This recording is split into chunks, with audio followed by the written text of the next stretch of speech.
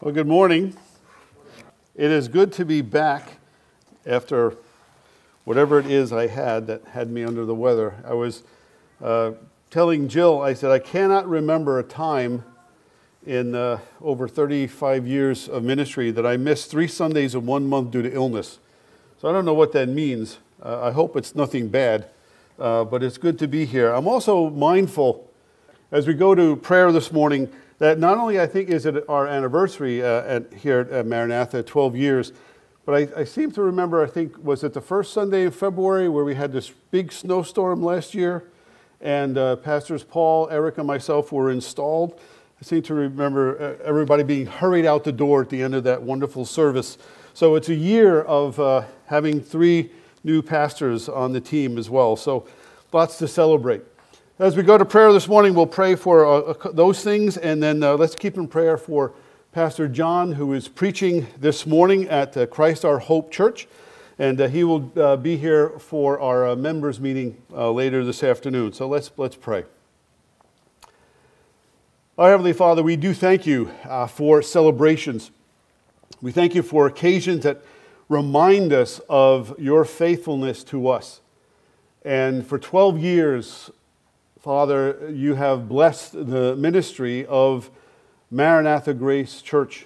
From its founding as Maranatha Grace Fort Lee to now Maranatha Grace, we continue to pray, Father, for your faithfulness to help us to continue to broaden our ministry, not only in encouraging one another to grow in the grace and knowledge of our Lord and Savior Jesus Christ, but Father, also to give us a heart to share the gospel with our neighbors, our co-workers, our family, that they may also know the amazing grace, the liberty and the freedom that comes from having our sins forgiven, and God as our Father, Christ as Savior, and your Holy Spirit as the one who breathes into us that very word of life.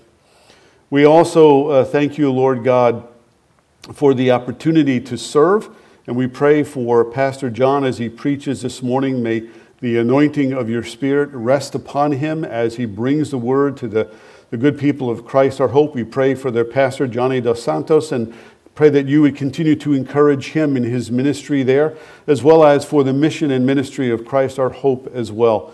We give you thanks, Lord God, for health, and we pray for continued health of all of our members, those who may be suffering from COVID or other ailments and illnesses. May you restore them to health soon and quickly.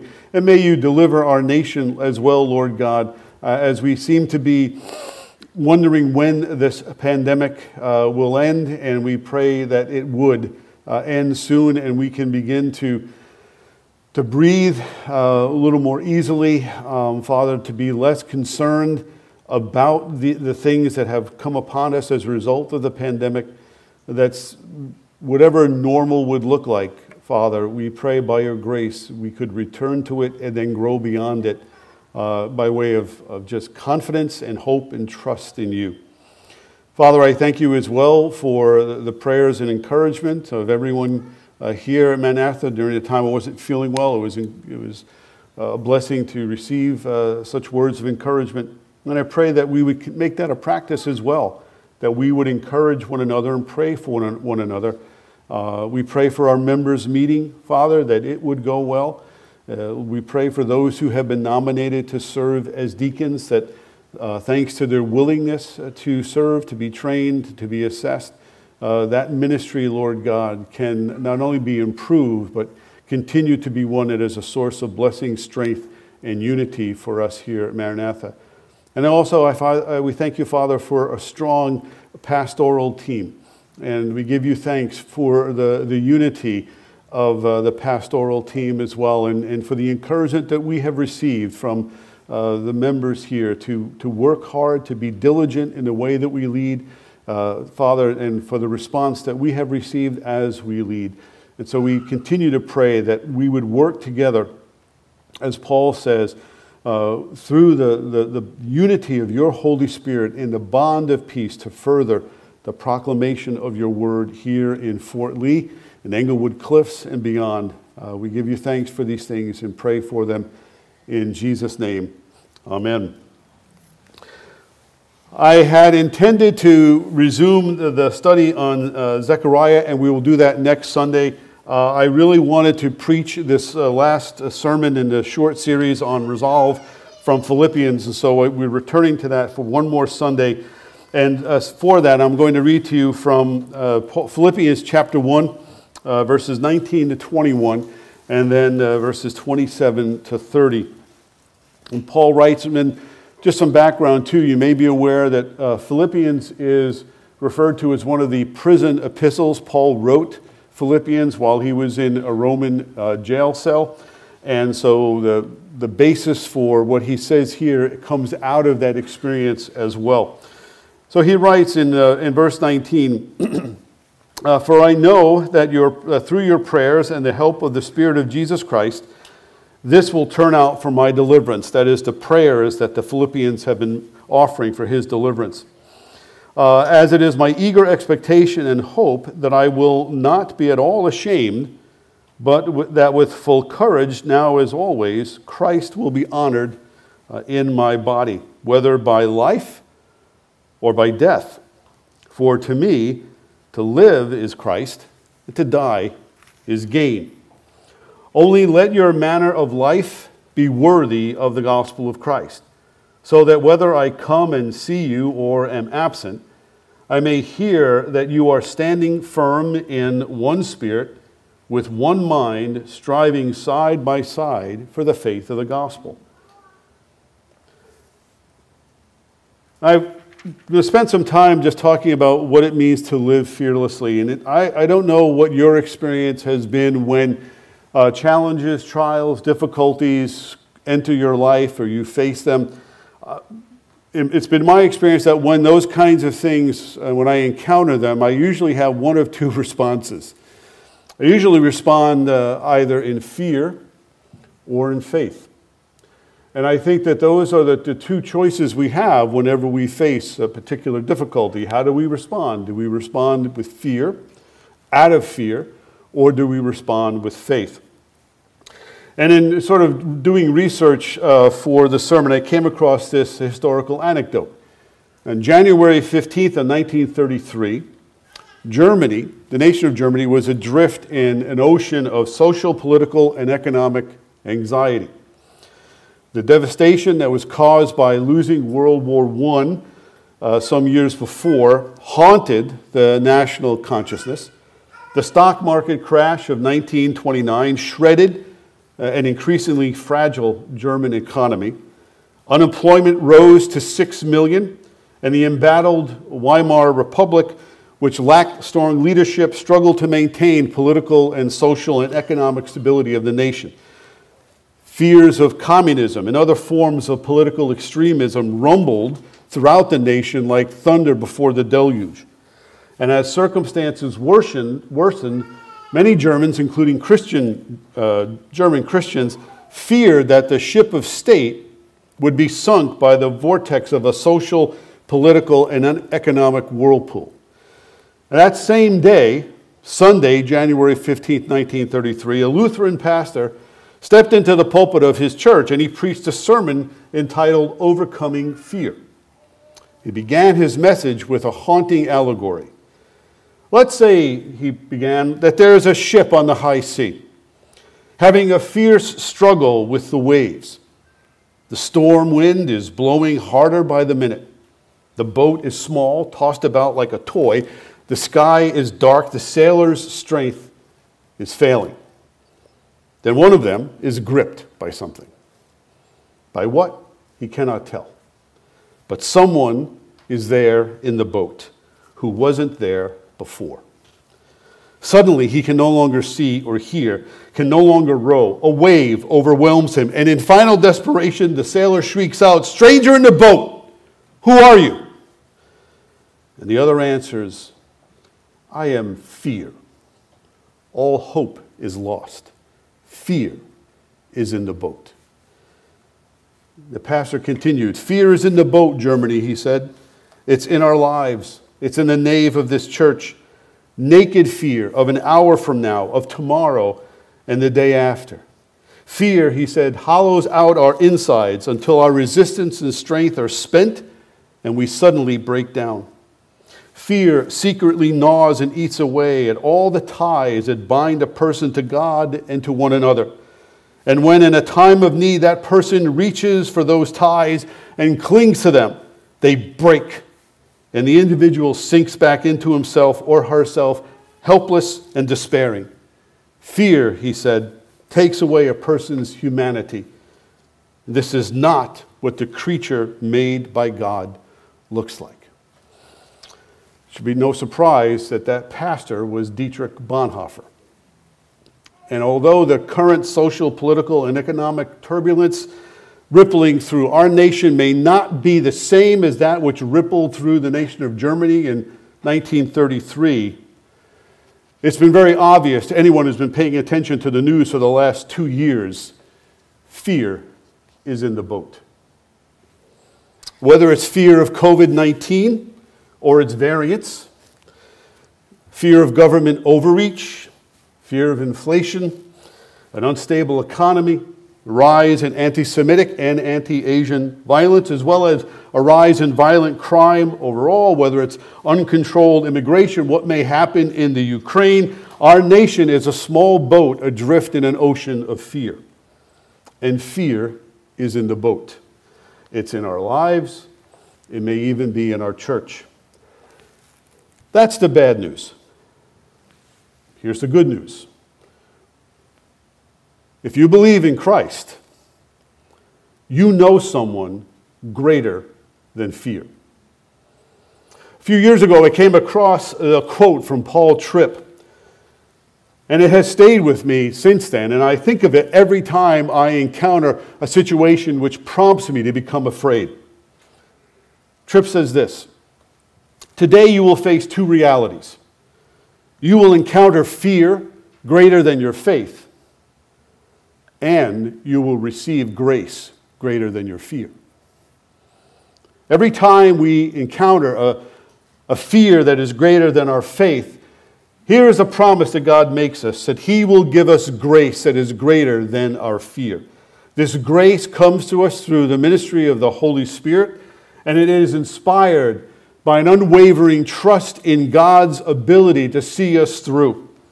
For those who trust in Christ, we know someone who is greater than fear. And I believe that sense of assurance is what motivated Paul to write what he wrote in Philippians 1:19-21 and 27-28. I'll read them again. Remember, this is a man in prison. This is a man who is facing the full might of the Roman government. There was no political action committee. There was no GoFundMe campaign. There was no Twitter. There was nothing he could do, or the Christians at that time could do, to petition or protest his treatment, his unfair and unjust treatment by the Roman government. And yet Paul relied on something better and more greater than those things, which was indeed the power of God and the power of the prayers of God's people. For I know, he says, that through your prayers and the help of the Spirit of Jesus Christ, this will turn out for my deliverance. As it is my eager expectation and hope that I will not be at all ashamed, but that with full courage, now as always, Christ will be honored in my body, whether by life or by death. For to me to live is Christ, and to die is gain. Only let your manner of life be worthy of the gospel of Christ, so that whether I come to you or see you or am absent, I may hear that you are standing firm in the one spirit and one mind, side by side, striving for the faith of the gospel, not frightened by anything by your opponents. This is a clear sign, he says, this is the end of verse 28, a clear sign to them of their destruction, but of your salvation, and that from God.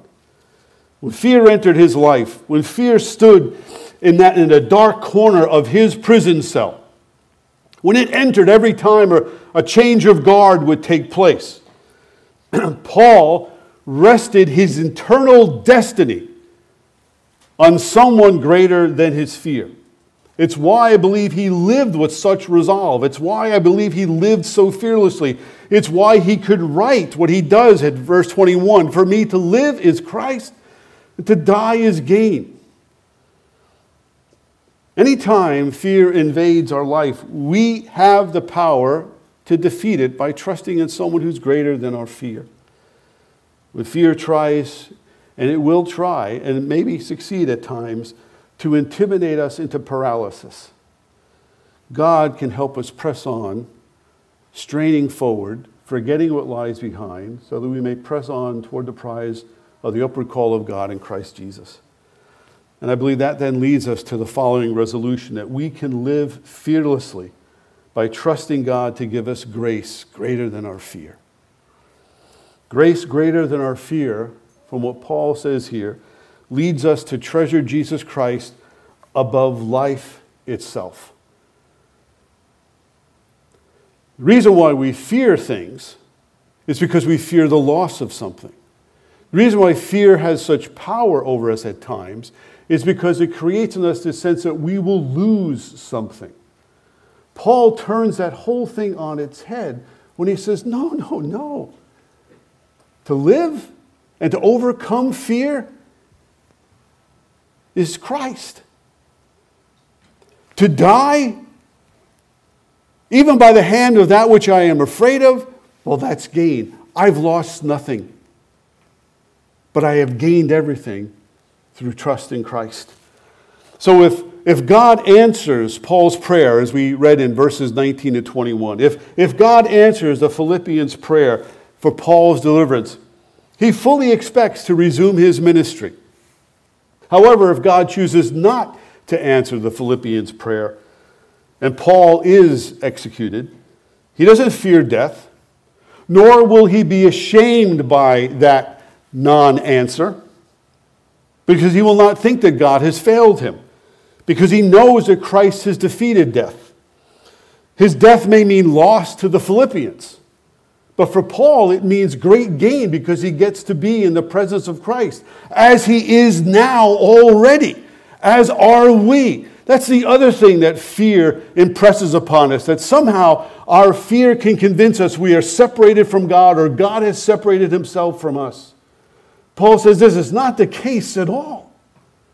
That the very fear that Satan would seek to overwhelm you with and drive you away from God is the very same fear that God uses in his great sovereignty to draw us closer to himself.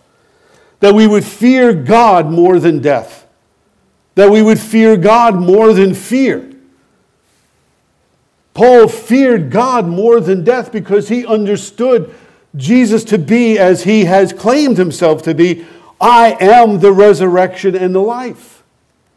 That as the resurrection, Jesus removes the sting of death forever. And as the life, Paul can say with every confidence, to live is Christ. To die is gain. He explains this even further in his second letter to the Corinthians, which Randy alluded to. That to be away from the body is to be at home with the Lord.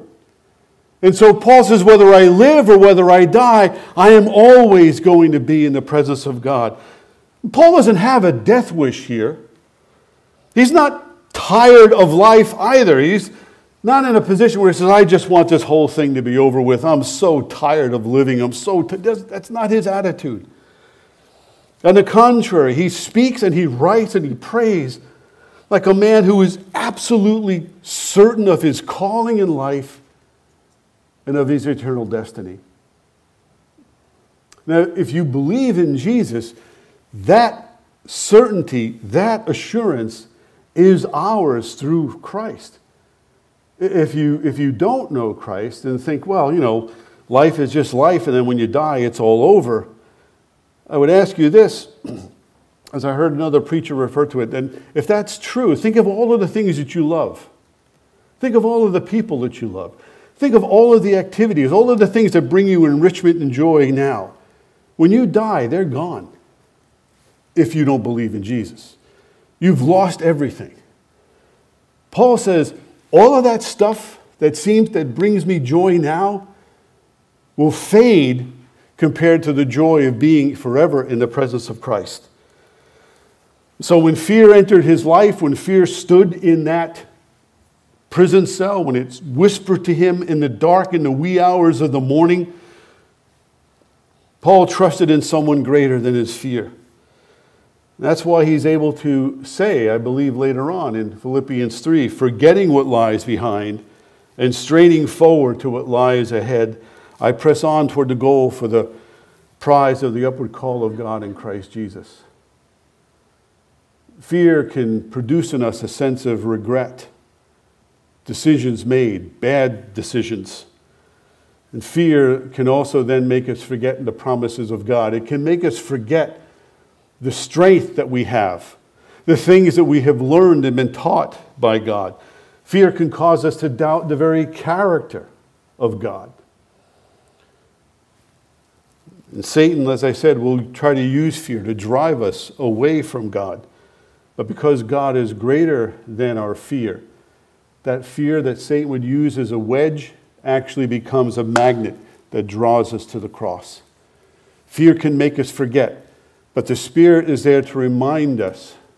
When Christ prayed in the Garden of Gethsemane and fear whispered in his heart, and he sweat drops of blood, Christ overcame his fear by submitting to the will of his Father, by remembering why he was there and what was his mission. I remember some years ago going with my brother, visiting, I think at the time he was doing a residency at the Bridgeport Hospital, and he was working in the ER. He had worked in the ER the night before, and so he took me with him to introduce me to some of his co-workers there in the ER. And while he was there, he asked about the condition of a man that had come in the other night before with a stabbing victim, several stab wounds. And my brother had repaired him and sent away, and the man was stable.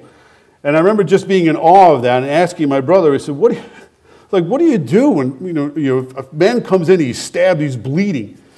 How do you keep your composure? And my brother, said, well, you could, as I said at the start of the sermon, you could fear or faith. Anthony said, I could stand there and say, oh my gosh, this guy is bleeding. Somebody help him. And then I remember, I'm a doctor. I'm trained to do this. This is why I'm here. I'm here to use my knowledge to heal this person. And I think fear can do that. Fear can make us forget that we have the power of the Spirit through prayer and reliance upon the Word, through reliance upon our brothers and sisters in the body of Christ. When faith would say, hey, wait, this is a scary thing. Yes, this is an illness. This is a loss of job. This is a loss of relationship. This is a painful moment. But you have access to grace, to peace, to prayer, to a power, to a courage, to a strength that comes not from within, not from looking inside yourself, because that strength is going to fail. But if you look outside to the one who gives all strength, to the one who gives all grace, and then has imparted that grace to others who can rally around you and pray with you and support you and walk with you through that. They can't take that pain from you. They can't experience that pain for you, but they can carry you through it. Like the fellow on the mat that is lowered through the roof and Jesus heals. We cannot get ourselves off that mat, but we will need others who can carry that mat for us while we are on it. Fear can be overcome because we know someone who is greater than fear. The other morning, I was writing it in my journal, and I've been thinking about this passage, and I wrote down 2 questions. What are you afraid of? Or if you're a grammar nerd like me, you then corrected it to say, of what are you afraid? Of what are you afraid? And what is the thing you fear most? Of what are you afraid? And what is the thing you fear most? And years ago, a mentor encouraged me to overcome and confront my fears by doing a very simple thing. Confessing them out loud to God and to someone else. When you confess your fear, he said, you bring it into the light. And once you bring it into the light, it can melt away like the morning dew. One thing Satan will do when we are afraid is to convince us no one else has ever been this fearful. No one else has ever experienced this kind of fear. And how dare you express this to God or to someone else, because they will think you're weak, They will think you're not a Christian. They will think you're doubtful. And so all of that fear spins off a web of lies. When you can finally just say, I'm afraid of losing this relationship. I'm afraid of losing this job. I'm afraid of never having enough money. I'm afraid of never having the respect of my mother or my father. I'm afraid of losing the respect of my friends. You can say those things out loud to someone else. You bring it into the light. And you expose it to the sunshine of God's truth. And it withers. That sounds easy. It is not. Because our pride will get in the way. In fact, according to Paul Tripp, again, quoting from an entry from his devotional New Morning Mercies, he says, one of the dirty secrets of the Church of Jesus Christ is that many of the things we do are done out of fear and not faith. Fear happens when I look at myself, assess my resources, and conclude I don't have what it takes to do what God is calling me to do or to face what I have to face. Fear, he writes, fear in a believer is a function of forgetfulness. To the degree you forget who God is, who you are as His child, and what you have been given by His grace, fear is your default emotion. And one thing I have learned, having made mistakes and decisions motivated by fear, any decision that you make that is motivated or driven by fear is going to be a bad decision.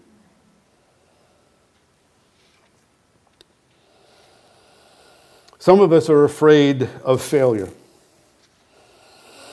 We're afraid of failing at our job, losing our job.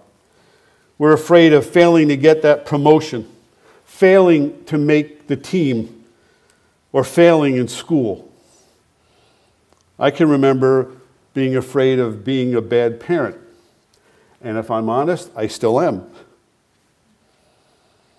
Some of us are afraid of disappointing our parents or bringing dishonor to the family.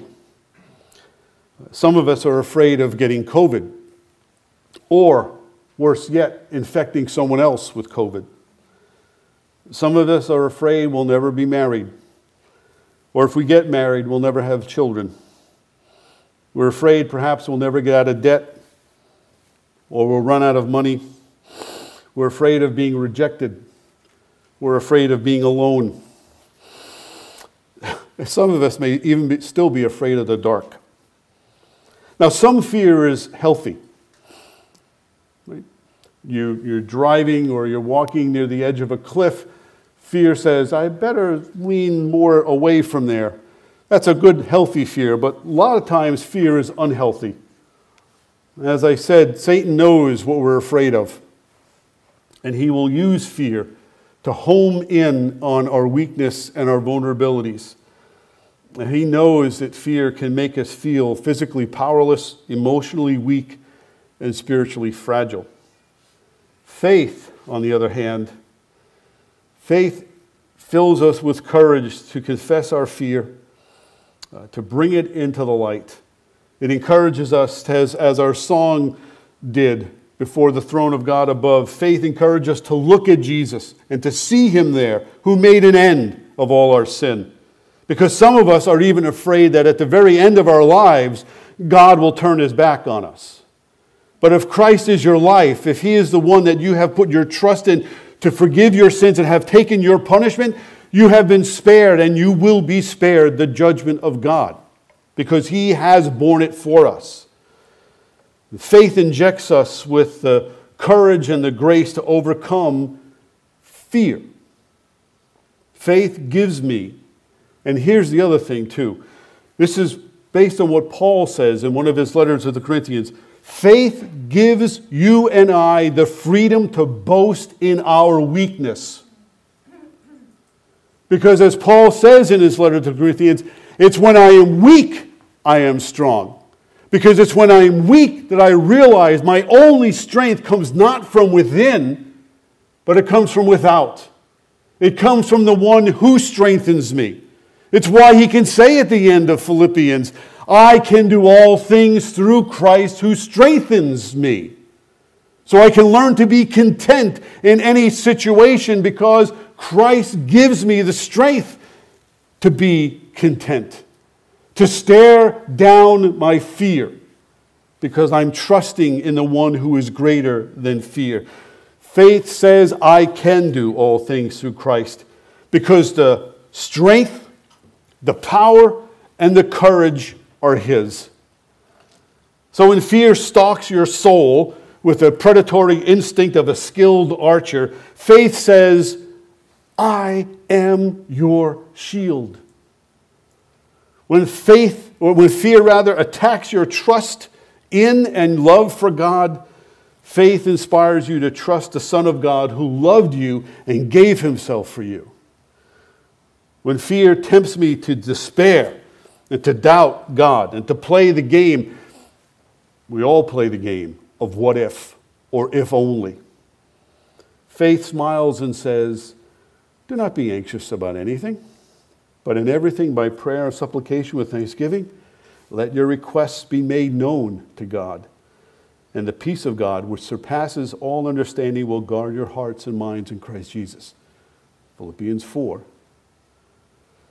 When fear fills my mind with all the things that could go wrong, faith reminds me to think about whatever is true, whatever is honorable, whatever is just, whatever is pure, whatever is lovely, whatever is commendable. If there's any excellence, if there's anything worthy of praise, think about these things.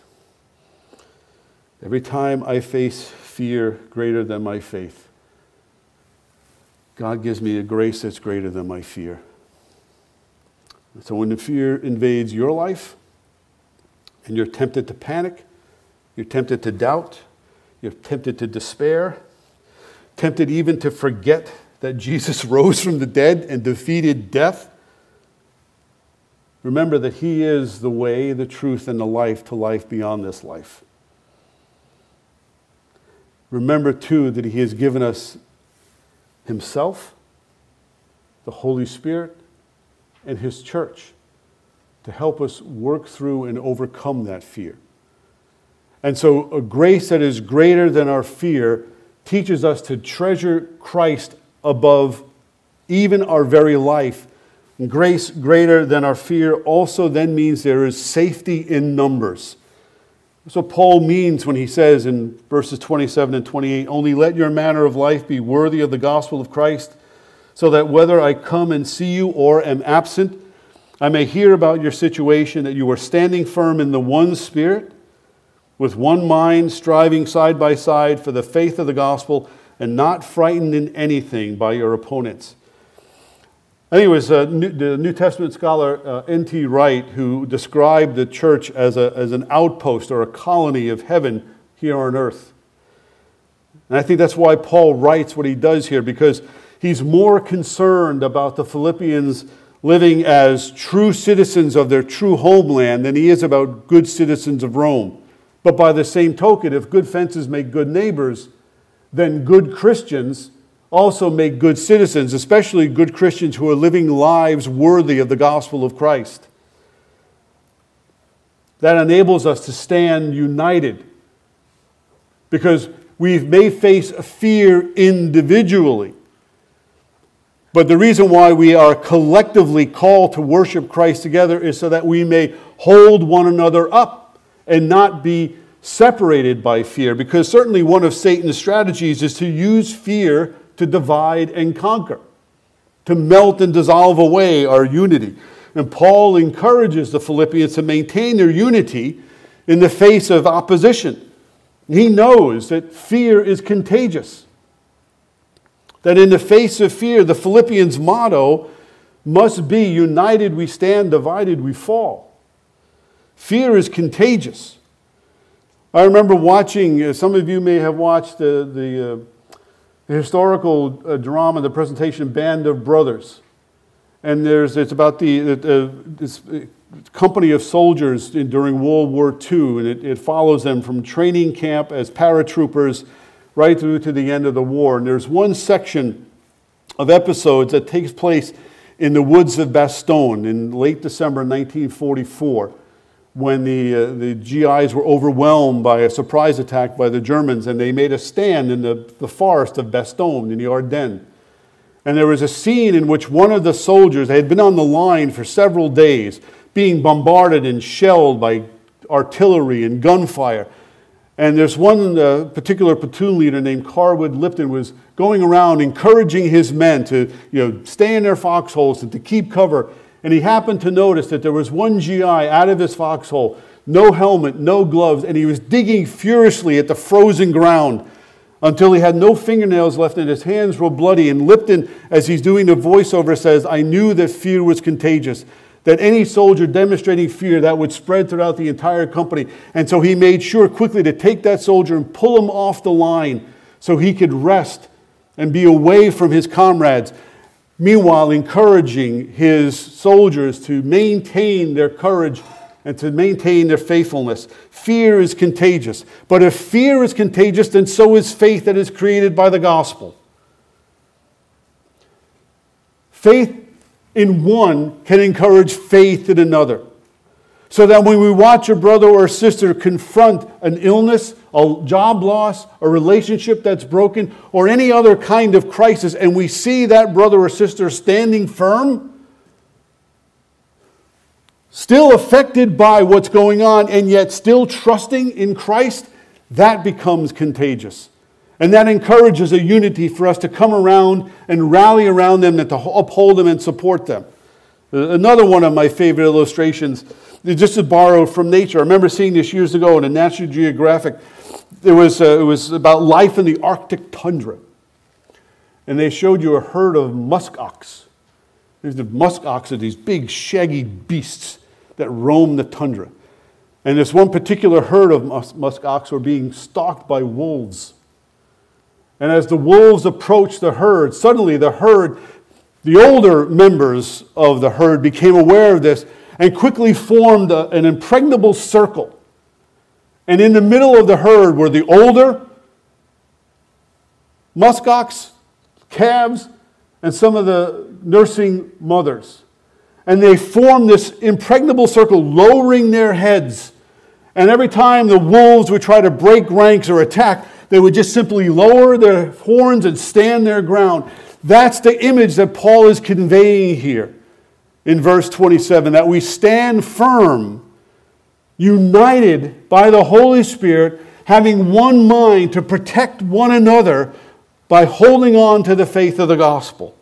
And the scholars tell us there are two ways that you can interpret verse 27, where Paul says, "Only let your manner of life be worthy of the gospel. So whether I come to you or am absent, I may hear of your situation. You are standing firm in the one Spirit, with one mind, standing side by side." One way to interpret is to see Paul is encouraging the Philippians to stand united with having a sort of common community spirit. The other interpretation has Paul encouraging them by grounding their unity in the fellowship that they have in the Holy Spirit. And I think that's the better option, because the Holy Spirit is the source of our unity as a church. It's the Spirit who helps us live lives worthy of the gospel. It's the Spirit who gives us insight into the mind of Christ, who strengthens us with the courage of Christ to overcome our fear. It's why we encourage participation on Sunday morning. It's why we encourage, even in the midst of a pandemic, to come in public and gather together in person on Sundays to worship. It's why we encourage fellowship through participation in community groups. It's why we encourage praying for one another. Because in addition to being the source of our unity, the Holy Spirit enables us to have the same attitude toward one another as Jesus had. And armed with that same attitude, the same attitude that Jesus had, that is, we can stand firm, we can stand united, we can strive side by side for the faith of the gospel, the faith that is created by the gospel. And that faith that is created by the gospel will lead to a sense of awe. A sense of awe. Lastly, just one more quote from Paul Tripp, because he says, the only solution to fear is fear. In other words, fear is defeated only by a bigger, greater fear. That when the fear of God overwhelms and controls your heart, it protects you from the paralyzing and debilitating fear of other things.